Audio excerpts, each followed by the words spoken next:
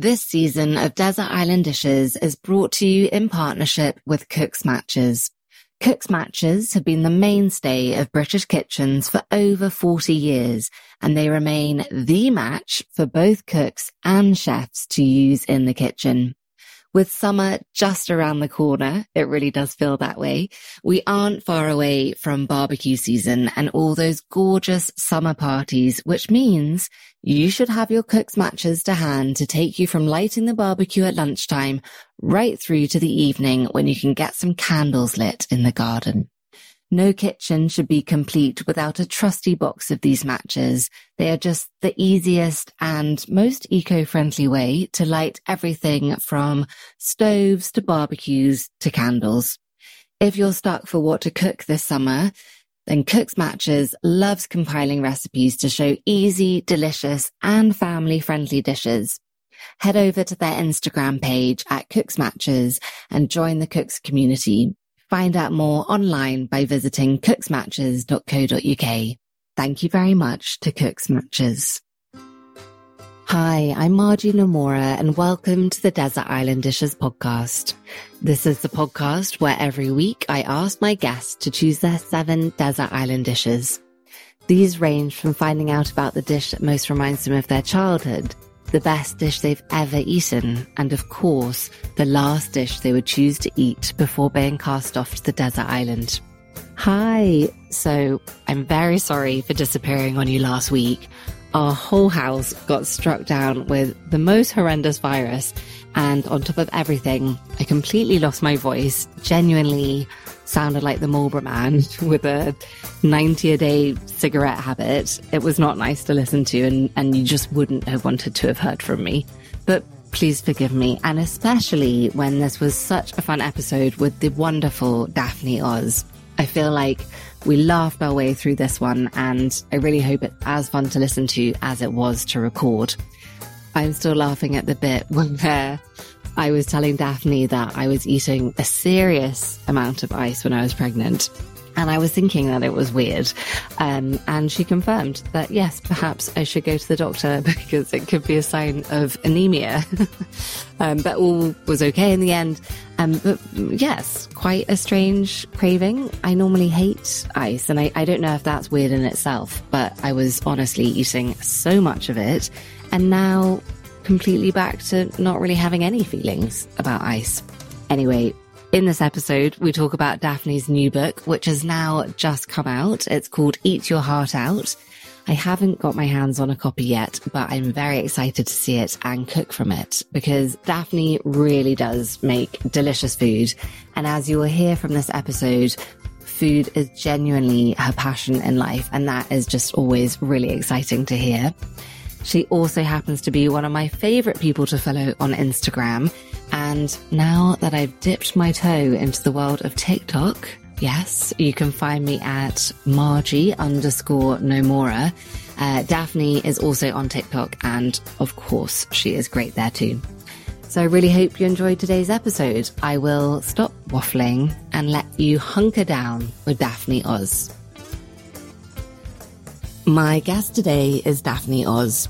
Daphne is an Emmy award-winning television host, New York Times bestselling author, chef, and entrepreneur, focused on the worlds of food, beauty, wellness, fashion, and media. She also happens to be the mother of 4 children, proving that you can have a very successful career and be a present mother. Daphne is the eldest daughter of the one and only Dr. Oz, possibly the most famous doctor in America. But Daphne is a veteran TV personality herself. She spent 6 seasons as the co-host of hit TV series The Chew, has been a judge on Junior MasterChef, and now as one of the co-hosts of The Dish on Oz, a weekly series on the Dr. Oz show. Daphne brings the latest in food news, family-friendly recipes, and expert cooking tricks. After studying at Princeton University, Daphne received her chef's degree from the Natural Gourmet Institute and is a graduate of the Institute for Integrative Nutrition. When asked what cooking means to her, Daphne has said, "New memories, freedom, and fun. At the end of the day, I want to have fun in my kitchen. I want it to be my kingdom, and I want that for my readers." Welcome, Daphne. Thank you. And can I just have your voice on loop anytime anyone asks for my bio? That was so relaxing and stunning to listen to. I'm available to follow you around, Daphne. I turned Margie on. So, oh my goodness. Where in the world are you now, Daphne? Because are we speaking to you in Florida? Because I think you moved from New York in the middle of last year, having lived there your whole life. So how are you finding Florida life? So, what's funny? I've had a bit of a, extra topsy-turvy couple of years in that we actually moved down to Florida for the first time in December of 2017, right after I'd had our third baby. I wanted to experience a maternity leave pretty much for the first time. I wanted it to be somewhere not in the dead cold of Manhattan winter in an apartment with 3 children under 3. And so we escaped down to sunny Palm Beach, Florida in December of that year, lived here, in the end, it had only intended to be a few months stint. And then we fell in love so quickly with the community here and with the ease of being outside and the ease of having children at that age, living in this area that we stayed for almost 2 years. And we left here. And as you and I were just chatting about, we left here when I was 7 months pregnant with our then 4th child. We flew to LA where I was getting set to tape MasterChef Junior for Fox. We lived there as a family for 2 months. We flew home at the end of July back to New Jersey where we'd intended to put down roots and have my children go to continue school where I'd gone to school. I gave birth 2 weeks later. We welcomed our 4th, who is like the most riotous, hilarious little joy bunny, Gigi. We call her the Duchess because she's quite the little tyrant sometimes. And then lo and behold, we got to live there for what ended up being not much more than 6 or 8 months, because once the U.S. opened up after COVID hit, we pretty quickly realized like where we wanted to be if we were going to be spending quite a bit of time at home and quite a bit of time, trying to find a way to be outside as much as possible, was back down in Florida. So now we're back here again. And I have to say, the quick answer to your question is we love it. And I wondered, because something we ask all of our guests, how do you envisage life on the desert island? Are you good in your own company? Are you resourceful? Or would you be desperately trying to find your way out? I have to say, I'm an Aquarius, so we might have to go this route. I do really crave and enjoy alone time, which I obviously don't get very much of these days. I think I would probably relish it for a couple days, maybe even a week. And then I would get really probably paranoid and neurotic and like miss everybody too much and need to come running right back home. I have to give myself credit. I am the oldest of 4. And I am, as a result of that, and also just like always wanting to be a little adult. My mom had me when she was 22, so I very much feel like we kind of grew up together. She's the oldest of 6, and I was always sort of shuttling around with her siblings. And so I always felt like a much older soul than I was. And as a result of that, I've ended up being kind of like the mother hen in a lot of the relationship, like friendships and relationships, with my siblings and things of that nature. So I am quite resourceful. Like you might want me on your desert island. Yeah, it sounds like you'd be top of my list. I could talk my way around the island. I'm not sure where I'm going to go. You've said that you learned to love cooking from your mother, and she in turn learned from your grandmother, who made dinner every night for her husband and 6 children. So let's dive straight into the first desert island dish, and that's the dish that most reminds you of your childhood. This is an interesting question because there are 2 very visceral memories to me. The first is one that I'm sure many listeners can relate to, especially those of any Italian heritage. My grandfather, actually, who it was not the primary cook in the family by any stretch, but he grew up in Staten Island and he had a couple recipes that were his gold standards. A stuffed artichoke that we eat every Christmas. I'm really looking forward to having that soon. And a beautiful red sauce that he makes that I so vividly remember being, 5 and 6 years old, standing next to him and my mom and my grandmother, and, dipping hunks of bread into this bubbling sauce and having that for supper. And the smell of that, the smell of the garlic and the oil and the red splatter on your clothes, inevitably, like that was quintessential childhood for me. And one other version of that is that my mother is vegetarian, has been since she was 13. And I distinctly remember the lentil loaf that we would eat all the time as a kid. So, you know, we go both extremes. Are those good memories of the lentil loaf, or? You know what? I loved it. And maybe it's because I didn't know better. Like I didn't know about pork and beef, meatloaf, but I love it. To this day, I still wish that we could find that recipe again, because it was quite good. It wasn't even like a homemade thing. It was one of those quick dinners. My mom, you know, had the four of us, and it was busy, and my dad was frequently at the hospital. And so we would have these sort of, she always managed to doll it up and doctor it up, so you never felt like you were eating stuff that wasn't homemade, because my mom is an amazing cook, and when she would throw down, she really would throw down. But on the weeknights, when it was just the kids and her eating, we would make this, and it was some, you know, frozen meal. It was really good. It was really good. It sounds like food and the social aspect of food and cooking played a really important role in your childhood. I read that family dinners were a really big deal, and you say that even if that meant that you all ate at 10 p.m. when your dad got home from the hospital, it's sort of where you did your family's bonding. Yes, absolutely. I think it was something that unwittingly or you know, it was never that my parents set out to have us eating at 10 o'clock at night, but it was so much where my parents connected and where they got to have that time of the day. And it just felt so natural to let those of us kids who were still awake at that time be a part of that moment. And so, yeah, we would have family dinners, 9:30, 10 o'clock at night. And usually it meant, you know, I'd already eaten some kind of dinner before that time. And I also have vivid memories of the weekends when we would oftentimes find ourselves at my grandparents' farm. They lived about an hour and a half from us, and we would go down there most weekends. And there would be, you know, 20, 25 of us gathered around the dinner table. And it was always just this sort of raucous affair, and everyone talking and laughing and, you know, disagreeing. And what I remember from all of those memories are actually the process of getting ready for it. So like I would come home from school, my mom and I would think about what we wanted to make for dinner. I would go grocery shopping with her. We would cook together. We would, you know, get the meal ready. We would wait for my dad to come home. We would eat all together, share the day's news. And it was a really special, as I think about it now as a mother with young children of my own, you can't come at kids directly always. You know, you can't just like come right in and say, well, tell me about your life. Tell me about your day. You know, that feels like an interrogation. It was such a oblique and soft way, and like a really lovely way to get to share about ourselves, and for me to get to learn about my mom and watch her in action and learn about our family and our heritage and our special recipes without there ever being some kind of like strictness to that experience, which I really, really appreciated, probably now more than I even did as a child. Yeah, completely free of pressure. It sounds amazing. Yeah, and absolutely it's where I'd learned to love food first, and for the taste of it and the fun of eating it. But it's like there is something very unique about the joy my family gets from a delicious meal. Like we truly, truly lose our minds over great bites. And that was very much passed on to me in those moments.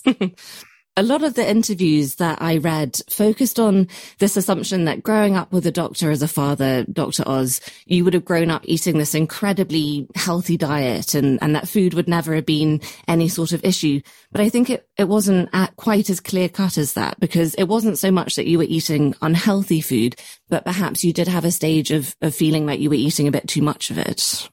Yes. Well, just to the point I was making earlier about having already eaten my meal by the time we sat down for dinner, that was often a piece of it. It was that the bonding my mother and I were doing over food, or my grandmother and I were doing over food, you know, led to eating certainly more than I was hungry for, more often than I needed to be eating. And for more reasons than just to fill that hunger void, right? It was very much because it's fun and everyone else is eating together, and it's a way to celebrate. Ooh, try this bite. You know, it's very enticing and very sensory to have that immersion into food. That it wasn't until I was a senior in high school that I realized I knew a lot about nutrition just by osmosis, you know, living at my dad's dinner table. And my mom and my grandmother are both very involved in nutrition, very involved in complementary medicine and the sort of thought processes around how food can and should be medicine. So I was getting it from both directions.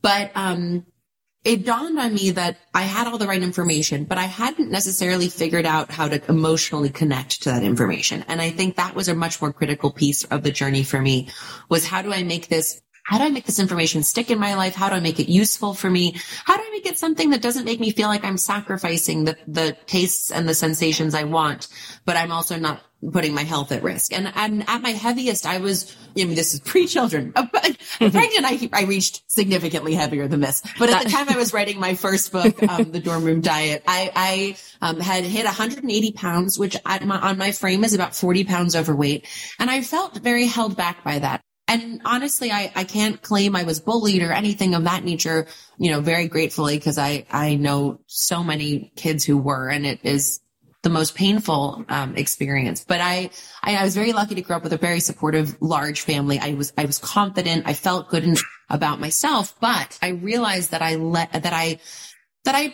opportunities pass me by, or I didn't take chances I could have taken, or I didn't perform the way I thought I could have performed on the sports fields, for instance, because of this extra weight I was carrying around. So I had this real motivation to see what life could be like if I found a better balance. And when I got to college, I started experimenting. I saw this is such a unique time in people's lives where you potentially for the first time ever are living away from your parents with a great deal of responsibility, that with it comes a great deal of opportunity for failure or for success. And I wanted to see if I could make it successful. And so I sort of identified the danger zones, the pitfalls for me personally, but they end up being pretty generically the places where people fall into that freshman 15 void. And, I'm talking about late night studying and going, the parties and the watching TV with friends and sort of the mindless consuming that we can do, and figured out really great paths and techniques that I could use to still enjoy those things. I still went to the keggers and the pizza parties and watched the TV shows with my friends and I studied late at night and all the rest, but I found ways to do it so that I had that experience without overindulging. And I wrote a book called The Dorm Room Diet, detailing what I did. And I found it ended up being very successful, mainly because I was writing so authentically from the perspective of the reader. Like I was living this whole life. This worked for me. Let me share it with you so that, if it's something that you're interested in, it could create the same positive change it created in my life. But I do think it's still one of the things that people would most quickly assume is that that access to information is the tool for change. And it's funny because it is the foundation for change. You have to know what your goal is. You have to know what you should be doing. But it is really on that human level, that connection, that making it personal, that being the vehicle that people can really learn it from in the moment in their life where they are. And people always say, meet people where they are. That is so accurate. And it really gave me, the last thing I'll say, because this is a long answer for you, but it really gave me something even more valuable than my health and my security and knowing how to feed myself. I had always felt that being the overweight kid in a family full of health nuts was going to be my cross to bear. And ironically, or perhaps perfectly, sort of the way it always does, this thing that had been very painful for me and a challenge and a struggle for me became the lens and sort of honed my voice on what my perspective was, what my authentic perspective was, that I could then share first on The Chew and now through so many television shows I've been a part of, so many books I've written, so many of the platforms I've been able to create are about that feeling of body positivity that is authentically created through that struggle of not always having it. And I think that's been a really important and sort of a positively defining element of my life, which I'm very grateful for. Yeah. Oh my goodness. I can relate to so much that you say about having the second meal. I remember so vividly having second breakfast with my grandmother all the time. And food and emotions are so inextricably linked. I can completely understand what you describe about all those feelings of love and comfort, and that's what you had with your mom and grandmother, and you associate that with food, and eating brings back those feelings, and it's such a difficult thing to dissect. Absolutely. Let's pause there and talk about the second desert island dish, and that is the first dish that you learned to cook. The first dish that I learned to cook was chocolate chip cookies. Obviously an easy one to find motivation to learn. Funnily, the reason I wanted to learn that recipe was because my mom is focuses primarily on savory. She really loves to experiment, and she's kind of a wild and free cook, and she has this beautiful palate. She'll taste something and you'll see her brain kind of working, and then she'll go to the cupboard and she'll grab like one spice and suddenly it's a completely different, instantly elevated dish. Her mouth really, her palate is so honed in that way. But because she's a wild and crazy cook, she's not really for following recipes very closely, which baking requires. And so she has her couple specific baked things that she does that are like a specific birthday cake that we love, or things that really are family dishes that we ask her to make over and over again because they're so good. But when it comes to baking regularly, it's not really her thing. And so I think I was seeking out, I wanted to eat more chocolate chip cookies, and I wanted to be able to do it really well. And it's kind of a fun, it began this lifelong journey of trying to find the perfect recipe. And if you want like a fun hour, go ahead and Google that for perfect chocolate chip cookie recipe, and you will find millions of versions of people's attempts to create just that. And the beautiful part is that, people's perspective on what that is actually quite varied.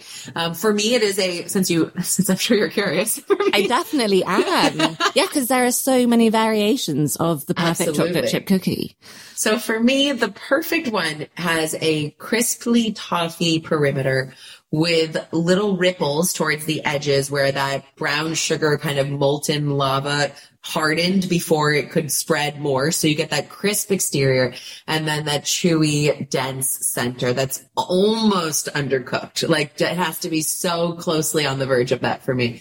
And anyway, so I've spent the better part of like 30 years trying to figure out how to do this. And I actually put up a recipe on my Instagram. I do a recipe video every Thursday on Instagram.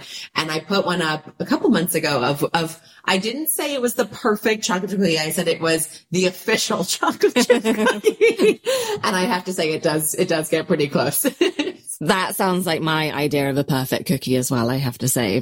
Yeah. And I'll tell you one other trick. It is the chopping of chocolate. If you're still doing the morsels, while those are adorable and, very classic, they have stabilizers in them that prevent them from spreading properly. Where if you get a chocolate bar and chop it up, you get that like thin stratification, the layers of chocolate amidst the toffee vanilla portions of the cookie. And it is epic. Oh, Daphne, I need one of your cookies right now. I know, you're pregnant. You absolutely need this cookie right now. Also, another secret, which I think you're also a big fan of, it's chilling it overnight, isn't it? Which is so hard to do. Do you know what's so funny? You're so right. Well, that's why you make a double batch so you can eat the dough and then have the cookies still. Also when I was reading up on everyone else's versions, another woman had said, you make a batch so that you can make a few now and then refrigerate the others and wait for those for tomorrow.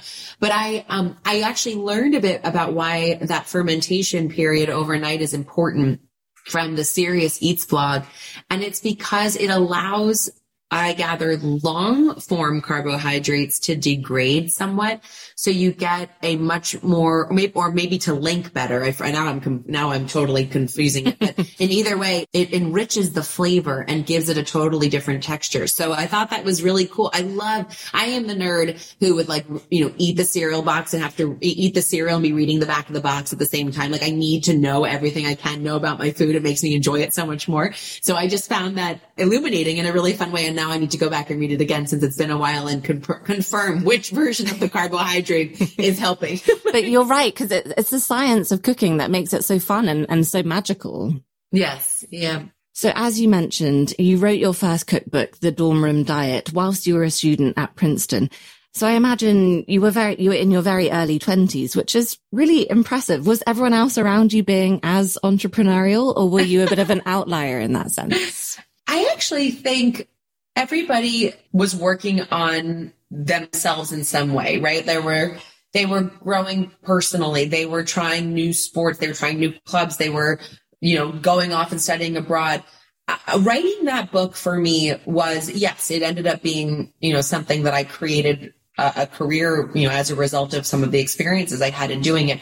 But it was so much about the personal exploration. It was, and not just the physical, having lost the weight and done it in it ended up being a 10-step lifestyle program that really works. And that was so important to me, but it was also just like the personal elements of it, the learning how to not procrastinate and have better time management skills, getting over my fear of public speaking. I mean, imagine like a shy kid who I always preferred to hang out with adults. I really, like I said, spent so much of my time with my mom and her younger siblings, who were then sort of they felt like older siblings to me, even though they're my aunts and uncles.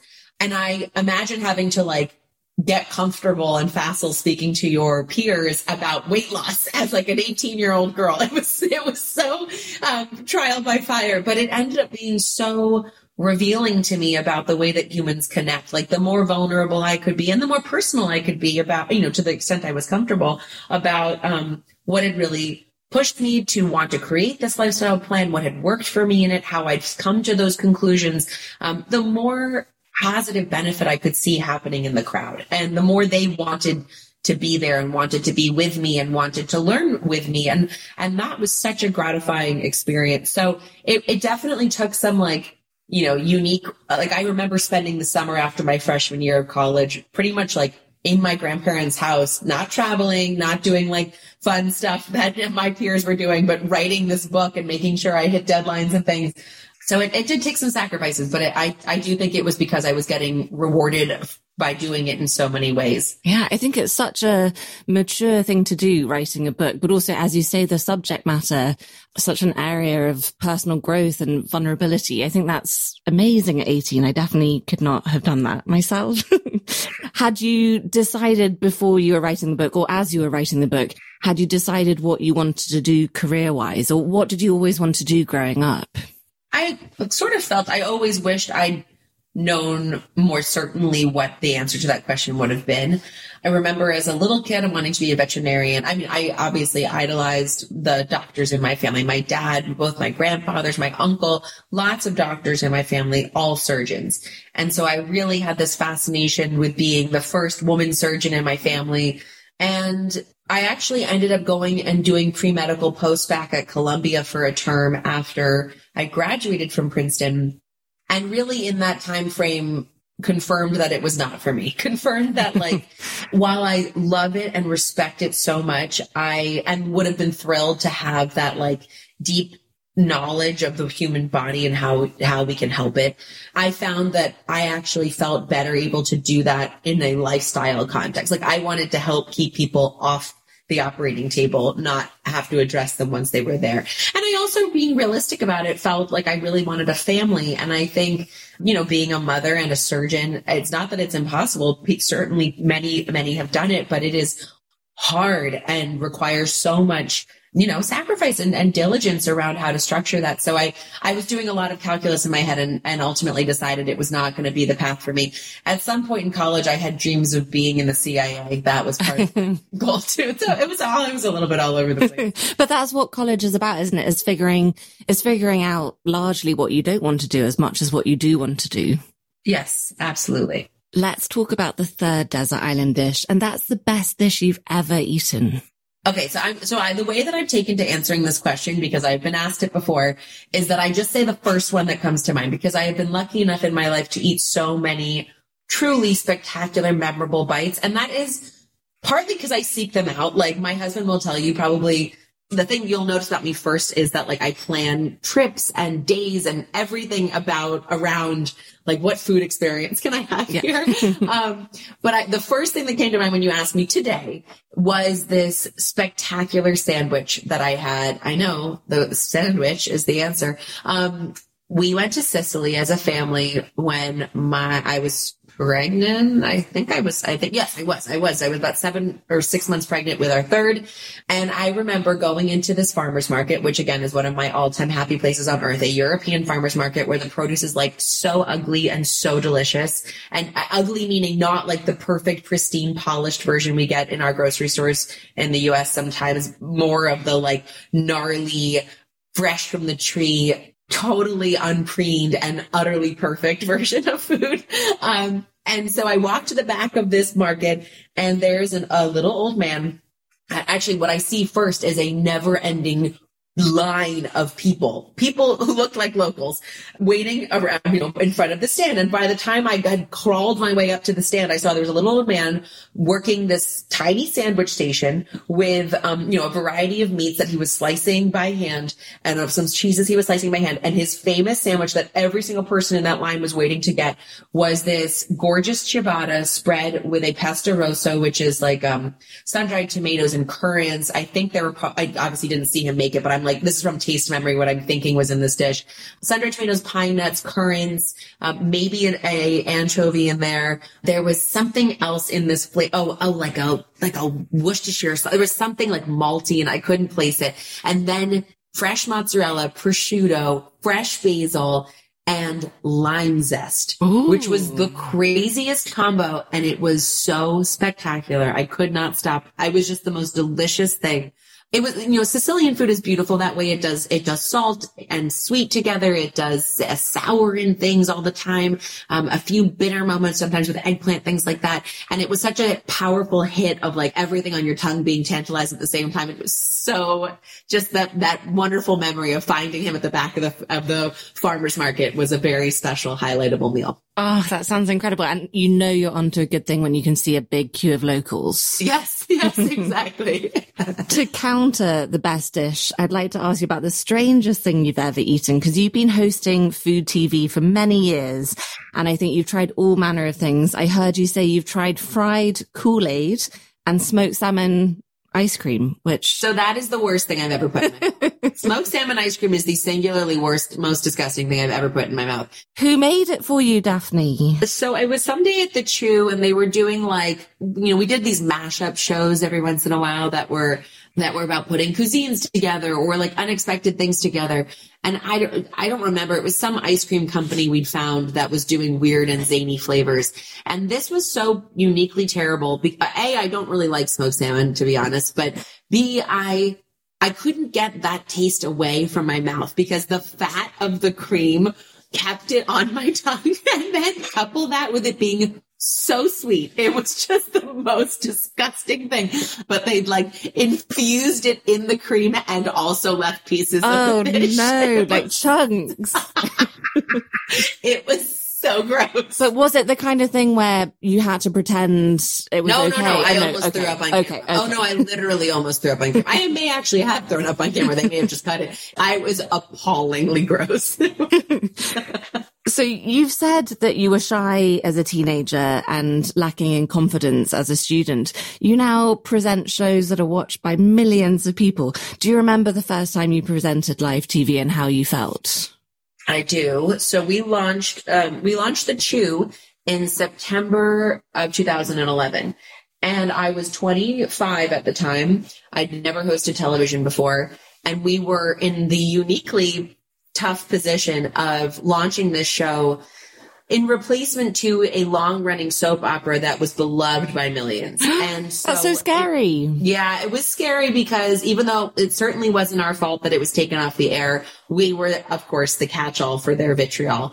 And it was painful. It was truly painful. And it was uniquely painful, I would say. I mean, look, everyone thinks their experience was unique in some way, but I will speak for myself. I was 25, had never hosted television before, was, novice, certainly the most novice in the kitchen, the most novice hosting television, the most novice in every regard on this show of me and four wonderful, other TV presenters. And it was at the dawn of social media. So I got to hear and before I'd had any chance to develop defenses against trolling online. So I was just at the mercy of everybody's bad opinion. No, Daphne. It was vicious. It was truly vicious. And also because as a woman, it's not just, she's a terrible TV presenter or, she can't cook. It's also, she's hideous. She looked fat in her dress. She's, just everyone hates her. It was so crazy, the amount of judgment or the amount of ad hominem attacks people felt confident and comfortable to make from the, lazy boy armchair of their parents' basement and the keyboard warriors, as they're so affectionately named. And what's beautiful about that experience, honestly, and I can only say this with the remove of the last 12 years, because obviously I did not feel this at the time. At the time, I was like, why do they hate me? What's wrong?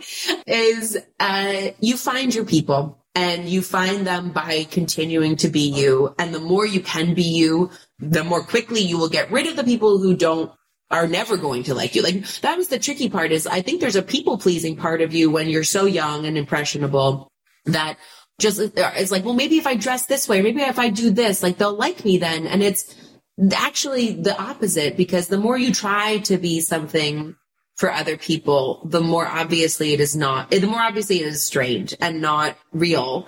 And people respond to that immediately and negatively. And so I eventually learned how to be okay with the fact that not everyone was going to like me, but that to find the people who could learn from me and could, want to spend their time with me, I had to just be unapologetically who I was.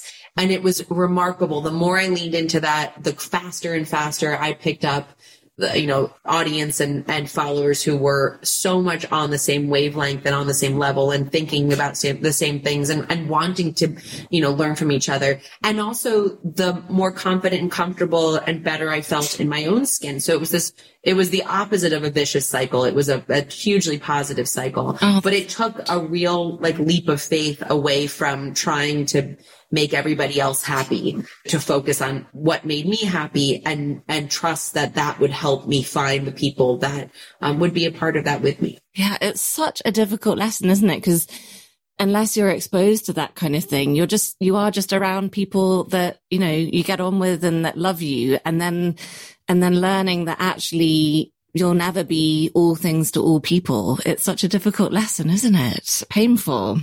Right. Let's talk about the fourth desert island dish.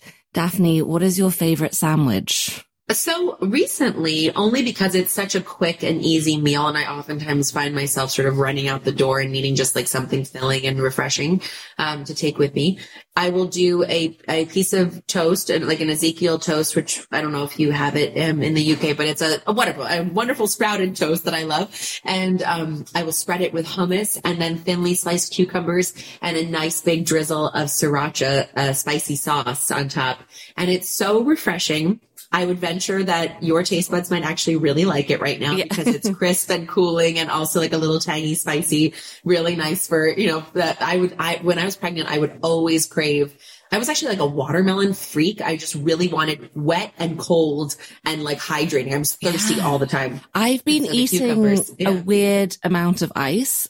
Yes. I don't know if that's worrying, but Well, they say that might be anemia. No, Daphne, is that true? No, I need to go to the doctor. I'm not to frighten you. I feel like I craved ice a lot too, and I remember someone saying that to me. But also maybe you're just thirsty. Yeah, maybe a combination of the two. Yes. You've done so many amazing things in your career. Looking back now, I mean, obviously you're only just getting started, but when you look back now at the past, 11 years, what are you most proud of career-wise?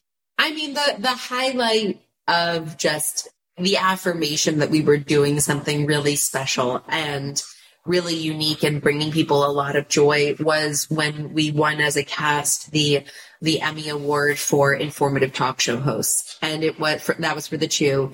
And it was, I was also pregnant at the time. I've spent so much of the last 8 years pregnant.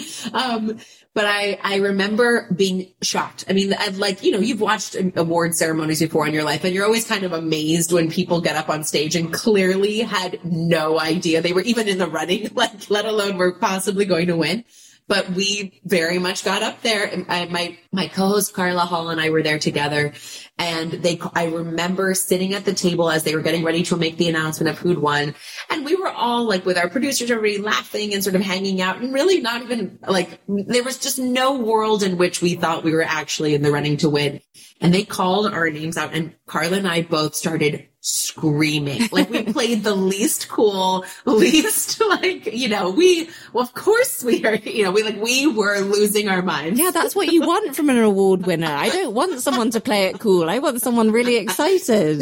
Well, we'll have to dig this video up for you then because it was serious. And so we're screaming, we lose our minds. The rest of that whole evening feels like a totally fugue state moment. I barely remember any of it because I was just riding on such a high of excitement and elation that we'd that we'd gotten to be there for that experience. And we got up on stage. We like thanked everybody. We, went screaming off the stage. And I hold on to that as, again, having started where I described you as the show that was there to like catch the ire of a audience who was very unhappy that their prize show had been taken off the air, and to fight through that first year of real, pain as a show, pain of growing and figuring out what we were and what we could talk about and what we sort of wanted to talk about, getting to know each other as hosts, me personally going through what I was going through with like the social media element of things, and also genuinely just wanting to learn how to be a television host sort of on the fly and pick up my culinary skills and have them be able to shine the way my co-hosts were. And, all the things we were doing, to have that gratified sort of with this experience was really powerful and special, because it not only did it mean we were having commercial success with the audience who was resonating with us, but we also had found, the respect of our peers, which meant the world. That was really, really powerful. That's incredible.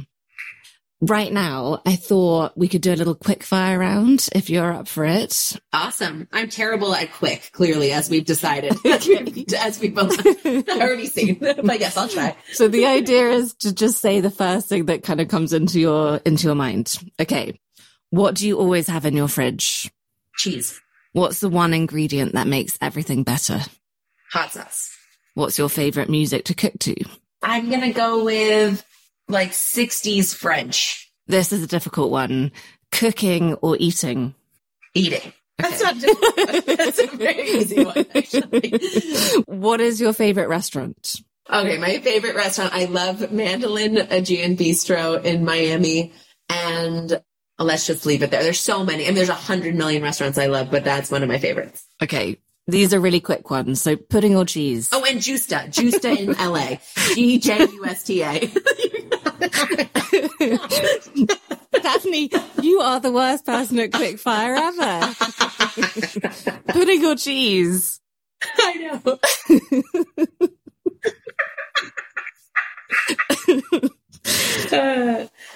What was the question? Oh my goodness, Daphne. Pudding or cheese? Oh, pudding. Tea or coffee? Coffee. Soup or salad? Salad. And not that food is good or bad, but what's your guilty pleasure food? Raw cookie dough. Ooh, okay. Right, we're on to the fifth desert island dish, and that is the dish you eat the most often. The dish I eat the most often is probably a beautiful Greek-style salad and a bowl of either spaghetti squash or chickpea flour rotini with red sauce, pecorino cheese, and a big handful of arugula tossed in. Oh, goodness, that sounds amazing. Really good. Let's talk about your new cookbook, which comes out in the spring of 2022. It's called Eat Your Heart Out, which is such a good title. I know you refer to this cookbook as one of your babies. It's such a labor of love. What are you most excited about for people to get from this book? Honestly, what I wanted this book to be is an answer to people who say, well, you love food, you love eating. Obviously, listeners of this podcast will know that to be true. How do you balance it? Or how do you, how can you make sense of ever restricting yourself and wanting to be healthy? And my answer to that is so clear in my mind. And I wanted this book to be a way to explain it very succinctly to people, which is that not even, but especially people like me who live for the perfect bite, who explore and adventure through life through food. We need to have a system of rebalance and a system of reset that doesn't force us to negate that love or undermine it or sacrifice it, that doesn't feel like a radical departure from who we are, but that still lets us regain that feeling of strength and confidence in our skin when we need that reset. And for me, that can be after childbirth. It can be after times of a lot of stress or a lot of celebrating, where I just feel like I've started indulging without the mindfulness that I typically try to use around indulging. And I need a chance to reset and get that composure back, and to do it in a way that never compromises my extremely demanding taste buds. So this is a book with 150 recipes that are all fun and no fuss for clean eating for people who want to eat delicious food. It sounds like the dream. Yeah, that's the hope. And it's also like on a grander level, it is that culturally, we've been taught to think of health and healthy eating, healthy living as like punishment in some ways or deprivation. And I am so committed to this idea that taking good care of yourself should feel as pleasurable as those indulgent moments, because you're feeling good as a result of it too. And you're doing something great for yourself. And we can only get to that feeling and that confidence, that food confidence and that security and that mindset, if it's still something that's delicious and fun to do. And so that's really the point of these recipes. They're not like weird recipes or things that take too much time or work or effort. And they're things that are still super delicious and indulgent feeling, celebratory feeling, but manage to do so with no gluten, no refined sugar, and very limited dairy. That's amazing. And yeah, it's the times where you're overindulging and you get stuck in this cycle and you realize you're not even appreciating what you're eating because you're just sort of, I don't know, you're in a different mindset. And so this book sounds amazing. Can you tell me about the process of writing the cookbooks? What goes into creating a successful cookbook today for anyone who might be thinking about writing one? What's your process? So maybe there's someone else who will have a different answer on this. I unfortunately... or, you know, for better or for worse, was doing quite a lot of other things at the same time that this book was being written. So this book, part of why I talk about it as this labor of love and another baby of mine, is it's taken the better part of almost 5 years to write since my last book. And the good part out of that is that it's really allowed me to authentically and genuinely collect the tips and tricks and recipes that have really worked in my life. And I've had, you know, several babies since then. So I was able to hone and garner those new experiences and filter them into the book.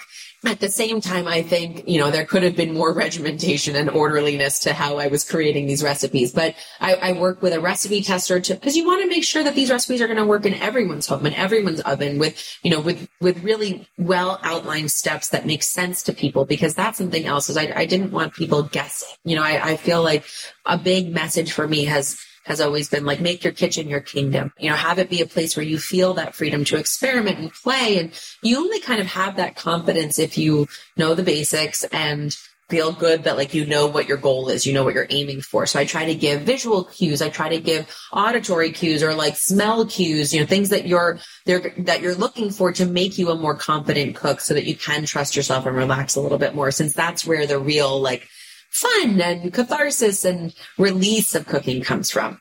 But basically, like, I would either eat a meal that I made that I loved, or I would have an inspiration for an idea. I'll write all those down. I will brainstorm with my recipe tester and have her start testing certain different iterations of it. But then like I tweak it, I test it again, I taste it again. I mean, it just goes back and forth. And the problem with anything creative is once you put it down and like it's in submission, it lives forever the way that it is, you know? So so difficult, isn't it? It's hard. We're so used to being able to edit and tweak and refine. And like at a certain point, you have to just bless it into the universe and move on. I know that must be such a strange feeling. It's a weird feeling, but I'll tell you what the best part is getting to do the photo shoot for these books. You get to see your recipes come to life in the most glorious way possible. And that's what I look forward to, like the props of it and the food of it and these glorious images to live with forever. And they are like these time capsules of your life. You know, it's beautiful that way. Well, that's a really nice way of thinking about it. Let's talk about the 6th desert island dish, and that is your go-to dinner party dish. So I make a really fabulous rigatoni alla vodka. And it is something that I've crafted. It's spicy. It's something that I originally was making for my daughter who loves rigatoni alla vodka. So I was making her the child version. And then I started experimenting with making it spicy with some Calabrian chili paste. And it is divine. It is truly just like such an easy and delicious and universally appealing meal. So my favorite sort of very easy, straightforward, but always appreciated menu is either arugula and Parmesan or my grandmother's Caesar salad to start with. And then I will do this like, you know, intermezzo course with the I also, by the way, I say that, but like I usually put everything on the table and everyone serves themselves all at once. But that's the best. Yeah. Like coursing was always so complicated and took me away from, I want to be able to sit there and have part of the conversation. And so when I was trying to do things, it was just not working. So I put everything on the table, the pasta, the salad, and then I'll do like a great roast chicken. I'll spatchcock it so it's really juicy and gorgeous. Or I'll do like a big, roast branzino. I'm a big fan of whole roasted things, because I think it just feels more opulent and indulgent to like see the whole thing. And also because it actually, I find usually cooks more flavorfully when you have the bones still a part of the meal and much harder to mess up that way. So, and then I'll have some nice crusty bread and soft, salty butter on the table and lots of wine. And that's it. Yeah. Can I come? Yes. And what do you normally serve a pudding? I do, but that's where the chocolate bars come in. So frequently, especially if it's like a larger crowd, I don't bother to make everything on my own. I will focus on sort of one course that is special to me, the main meal is special to me. And then dessert, I might just make, a big, gorgeous display. I love a centerpiece of fruit or vegetable. I've started doing this, recently, because you can then reuse them and actually make something of them, which I love. But also if it's fruit, and certainly in the winter time, we can do, pears and citrus and whole nuts. And it's so lush and gorgeous looking in the center of the table. And then people can kind of pick it apart for dessert. And I'll always put out big plates of just broken up, gorgeous chocolate. And people just want something to linger over and keep their fingers busy with. If I'm making something, my husband loves a torta caprese, so I will sometimes make that, ice cream and berries, and I oftentimes will have like candied nuts around, so I'll just do a little sundae like that. And sometimes if these people are very lucky, I will have made my chocolate chip cookies and they will be ready and waiting for them, even in the freezer, and then I just pop them in the oven. Oh, that is reserved for the very special guests. Very special guests. On Desert Island Dishes, we have a cookbook corner. So I'd love to know, what is your most treasured cookbook? Well, I am going to have to give a shout out to my mother's cookbook, which does have so many of our family favorites. It's called the Oz Family Kitchen. But in addition to that, I love the Jelena cookbook. I love the Small Victories cookbook. I love basically all the Ottolenghi cookbooks are so good. And I really wish he would just hurry up and open an outpost out here. It is so sad and tragic that I have to wait forever to get to London to eat his food. And you know what else I really love? Whole food cooking every day and quenelle et vanille, which I don't speak French, but that is what it spelled like. So, sounds right to me. Yes. Daphne, we're on to the final 7th desert island dish. What is the last dish you would choose to eat before being cast off to the desert island? Okay, so in light of my recent trip to Paris, where I was reminded of the first time I got to eat this meal, I'm going to go with this. So my first course is bread and butter. Gorgeous French baguette with butter, lots of it. Perfect. Done. Second course is, we're going to have a martini with that first. Okay. Second is very, very cold, very salt, very olivey, very briny, dirty. Then we're going to have a gorgeous chive vinaigrette salad, butter leaf lettuce, big bowl. And then we are going to have a perfect roast chicken and crispy French fries and a huge glass of rich red wine, not sweet, not tanniny, but very full bodied. And then we are going to have a molten chocolate brownie a la mode with homemade vanilla ice cream and candied pralines over top. And with that, we are going to have an ice wine or a Tokaj, which is a Serbian dessert wine, or a port. You take your pick. And maybe another martini. Why not? Roll me on out to the desert island. Oh my goodness, Daphne. That sounds absolutely amazing. This is the best job ever. How can I do this all the time? Just like talk about ridiculous meals that I love. Daphne, those were your desert island dishes. Thank you so much. Oh, thank you so much for having me. This was fun. So there we have it. Another delicious day of Desert Island Dishes. Don't forget that you can rate, review and subscribe to the podcast on iTunes. If you don't already, come and follow me on Instagram at Desert Island Dishes. on TikTok at Margie_Nomura. You can also sign up for the newsletter and find a whole host of different recipes at desertislanddishes.co. Thank you so much for listening. See you next week. Bye.